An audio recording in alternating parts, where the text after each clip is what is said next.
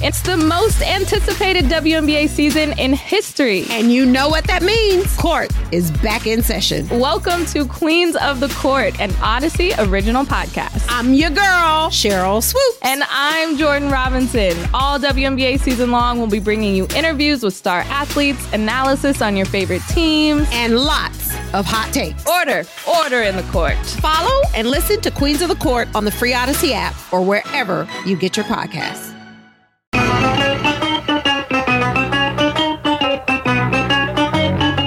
Good morning, campers. Alan Jerry. Don't worry, it's only an hour long, and most days it doesn't suck. All right, and the Rangers did lose 4-1 to the Predators, if you were looking for that. What's up there, Fliegelman? No Eddie Scazzeri. Nice to have you with us.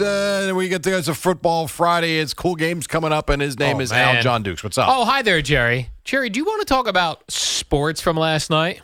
We can do whatever the hell you please. I would like to talk sports. First of all, yesterday I asked you, I said, Jerry, there are three main sports going on last night. We had Rangers against the... Well, I thought Red Wings yesterday morning. Turned out it was the Predators. No, I mean Texas Rangers. Texas Rangers and the Astros. And the Astros, we had Phillies, Arizona. Which you were looking forward to because it was 5 o'clock. I forgot it was on. And then Did you really? Jaguars, Saints. And I said, of those three games, Jerry, which will be the most exciting? Yeah. And you said Phillies, Arizona. And I believe you are correct in there. Would you say that? Yeah. I mean, I watched I only got to see live 4 innings of this game. Yeah. And it was, it was pretty good. I mean, the pitching was good. And it's always funny to me in a baseball game when teams are matching zeros and nothing's happening. And then all of a sudden, a team breaks through, and the other team comes right back and ties the game. It's like, come on. Right, that's what's weird. Like a game that might go into extra innings because it's 0-0. Yes. Then like in the top of the 10th, the team scores 4 runs. Bottom of the 10th, 4 runs. I know. It's What? so stupid. I know. Or in the NFL where the game's like, it's a 7-3 game going into the fourth quarter, and then both teams put up 2 or 3 touchdowns. Yeah. It's very strange. Things just changed like that. Yeah, so I don't know. I didn't take much from that Phillies game. Big deal, 2-1. When's it go back to Philly, Jerry? Well, you got a couple more games in Arizona. What was 2 more? interesting, what was really interesting was, we were talking last week about going into game 1 of the NLCS with the Phillies and Diamondbacks, that if you wanted to go to the game, how much it would cost to go to Citizens Bank Ballpark. Very pricey. Standing room only tickets, the get-in-the-door price after fees was $550. $550 for a standing room only ticket. That sounds very reasonable, Jerry. I heard... For rich people. I turned the radio station on yesterday as I had to run to the store in the whatever time it was, 4 o'clock, 2 o'clock, I don't even know what time it was. And I hear Evan talking about how much the tickets were on StubHub for this game in Arizona. $15. I saw... What? I saw in the very beginning $9. If you're a Phillies fan, no, and I'm not joking, you could have flown to Arizona, got a stay in a hotel for a night, and it would have cost less than 2 standing room only tickets, tolls, parking to go to Philly. Right, for a pair of tickets, absolutely. That is bizarre. Another reason to move to Arizona. They did say it did sell out, though, after all Well, said and done. StubHub's secondary market. Oh, I see what you're saying. I'm sure it was sold out. The point is there's no demand on the secondary market for the tickets like there are in New York and in Philly and in Boston. It's crazy. Yeah, it's like the big old cities still love baseball, and the other cities, they could take it or leave it, Jerry. Although I would think if your team's in the championship series, you're interested in going just to hop on. I'm a big bandwagon guy. I'd love to hop on a bandwagon. I know you do. If I was living out there and I wasn't following baseball, I'd be, it's time to hop on the bandwagon. You would go today. Yeah, why not? Bandwagon hopper. It's just crazy to me. So 2-1 Diamondbacks win with I know you hate the term walk-off single. Game-winning single. Game-winning single, yes. Game-winning single. That was it was an exciting game, though. I went and watched the last couple innings this morning. Right. Just to get the feel for what was going on. Yeah. And, man, who's that pitcher on the Diamondbacks at the end of the game? Do you remember? I don't. Off the top of my head. Sewald. Oh, Paul Sewald, right. The former Met. Oh, man. I forgot about that, yeah. He was getting squeezed at one point, and he was jumping up and down because a ball he thought he had a nice strike 3. It was called high. Right. But then he threw a beautiful pitch after that. Struck out the Phillies. So let me ask you this. All right. Do you think the ticket... I'm sorry, I was half paying attention. All right. Fair enough, Jerry. Do you think, and then we'll wrap it up with this, that the tickets were so cheap because they lost the first 2 games in Philly and there was no belief. Because I'm looking for today, and the cheapest ticket now, it's not Philadelphia, it's not $500, but with fees, the cheapest get in the door price for today's game, game 4, is $90. That doesn't make sense. That was $9 yesterday, and today it's $90. Well, maybe now the real bandwagon jumpers are on. They won a game yesterday. So now the Al Dukes of Phoenix are in. I'd be like, oh, really? Maybe I need to go to this game. Maybe you're right. Yeah, they got a win under the belt. They made it a series. Still incredibly cheap for a playoff game, but yes, not $9. Although the game, I was going to say, Friday night games are much more fun to go to. Yes, I agree. Although yesterday's game would have been at 2 p.m. out there. Maybe that's it. Maybe because everyone's working, and today it's Friday, it's later, right? Because the Rangers and Astros are the early game today. Jerry, I look around. I don't. It doesn't appear to be anybody working. That's true too. There's traffic at all times. You try to go get breakfast. There's a line. Yeah, no, I'm with you. Go to Costco right now at 5 o'clock in the morning. It's packed. If they were open to be packed, you can't get out the door. There's a line to get in right now. So I know you told me people work. I don't see it, Jerry. Do you know when people work around here? Tuesday, Wednesday, and Thursday. Take off Mondays and Fridays. I walked to the elevator yesterday at 11 o'clock with Pete Bellotti. It took us, I'm not kidding, 7 minutes to get an elevator. Yeah. 7 minutes. Freaking Google. Come on. Google lives here now. That's why Mondays and Fridays have become much better. Oh, yeah. Oh, yeah. And then in the other series, Jerry, if we're going to finish up a little baseball. Yeah. The Rangers, dude on the Rangers got doubled up at first base due to having a batting glove in his back pocket. Oh, Marcus Semien? Marcus Semien, who I thought was the guy that Jets picked up as a quarterback. That's his brother, Trevor. Trevor Semien. Mm-hmm. Are they really brothers? Yeah. For real? No. Come on, man. I was going to mostly say swear, Jerry. Swear on your life. I'm just kidding with you. Swear on your life. I didn't think you would go for that. So I'm not sure whether I don't like it. I don't like it either. So I understand it. I don't like it. So this Marcus Semien's on first base, got himself a nice solid lead. Line drive to the first baseman. First baseman tags him out as he's trying to get back to first base. Called safe, though, on the field. Called safe on the field. When they micro-dose it down to a little tiny thing, the guy had a batting glove in his back pocket. One of the fingers, not all of the fingers, one finger flew up and got tapped, and they called him out. And it's not wrong. It's part of the uniform. I just don't like it. I mean, and we're seeing it on replay as we're talking about it on the monitor. Yeah, I mean, it's part of the uniform if it's in the pocket, but it's goofy. One finger, Jerry. Look. Yeah. Oh. No, I know. And they really had to really hone in on it. There was a big zoom to get to it. The whole thing to me, though, is it's kind of like I do like replay.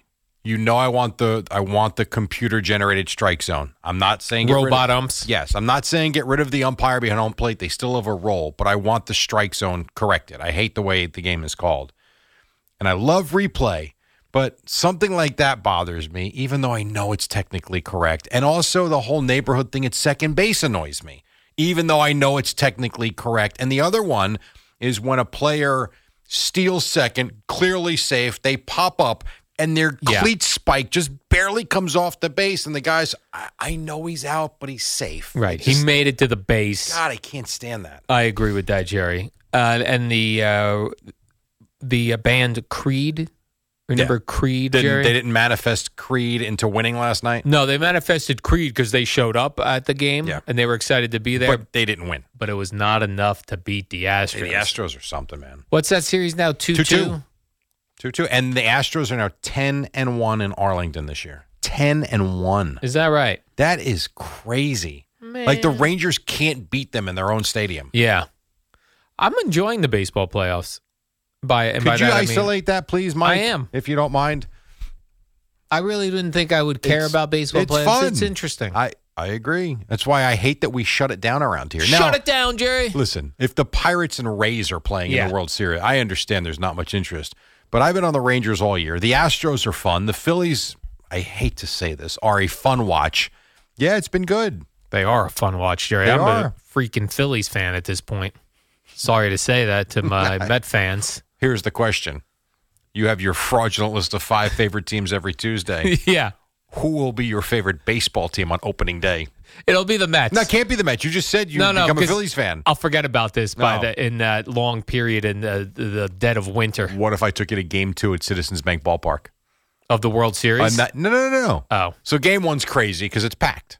Home opener. Oh, Game 2 in the regular But season. Game 2, it's much quieter, but not. I mean, Philly's still crazy. Nice day game, maybe a 2 p.m. start. We drive down. Yeah. I'll have you home by 6 o'clock. Nice and easy. You'll be breaking out some Phillies gear. I know you will. Oh, because I'm not going to wear a Met gear at the. I didn't say it's Mets Phillies. I don't know who they're playing. No, I know what you're saying, but and I even disliked Bryce Harper, and Not now anymore. I like him. I agree. It sucks. I did not like Bryce Harper either. Yeah. Until my son came across a YouTube video about Harper in high school. Yeah. And the draft, and then his time in Washington. He became a very likable figure to me. Yeah, he's listening to sports talk radio Yep. down there, having fun with the callers. Wouldn't he have been great? God, if he was a Yankee. Well, then I wouldn't if we like saw him, him. Jerry. Well, you don't know that. You might have liked him more, actually. That's true, because I do root for the Yankees here. Yeah. I'm so confused. Well, you're not a fan. Oh, You're casual. Cash. Yeah, you're a casual All fan, I suppose. Does the rock band Creed have to show up again, you think? No, I'd They kick him try out to- now. No. They lost 10-3. Get out. Not only that, they gave up a bunch of runs early. Yeah, get out, Creed. So, and it was so funny, too.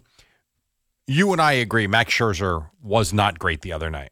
Correct. And Bruce Bochy's making excuses for Yes. him. Andrew Haney didn't have it last night. And he's like, oh, he didn't have it. What? But the night before, Max Scherzer was good? Right, he did a lot of good things. It's funny. What up, y'all? It's your boy Danny Green, 3-time NBA champ. You either rooted for me or rooted against me. Join myself and my co-host Harrison Sanford on the Inside the Green Room podcast. It's a podcast that brings you never before told tales from the locker room to candid interviews with basketball legends to breakdowns of what's happening in the NBA right now. Whether you're a diehard fan or casual about your hoops, this podcast brings you the game like never before. Follow Inside the Green Room on the Odyssey app or wherever you get your podcasts. And then last night there was an NFL game, Jerry. It was the Jaguars beat the Saints 31-24. There was what was it going into the fourth quarter? That was a 24-9 game. Yes, another nice comeback for the Saints. Yeah, so the Saints bring it all the way back, tie the game at 24. And then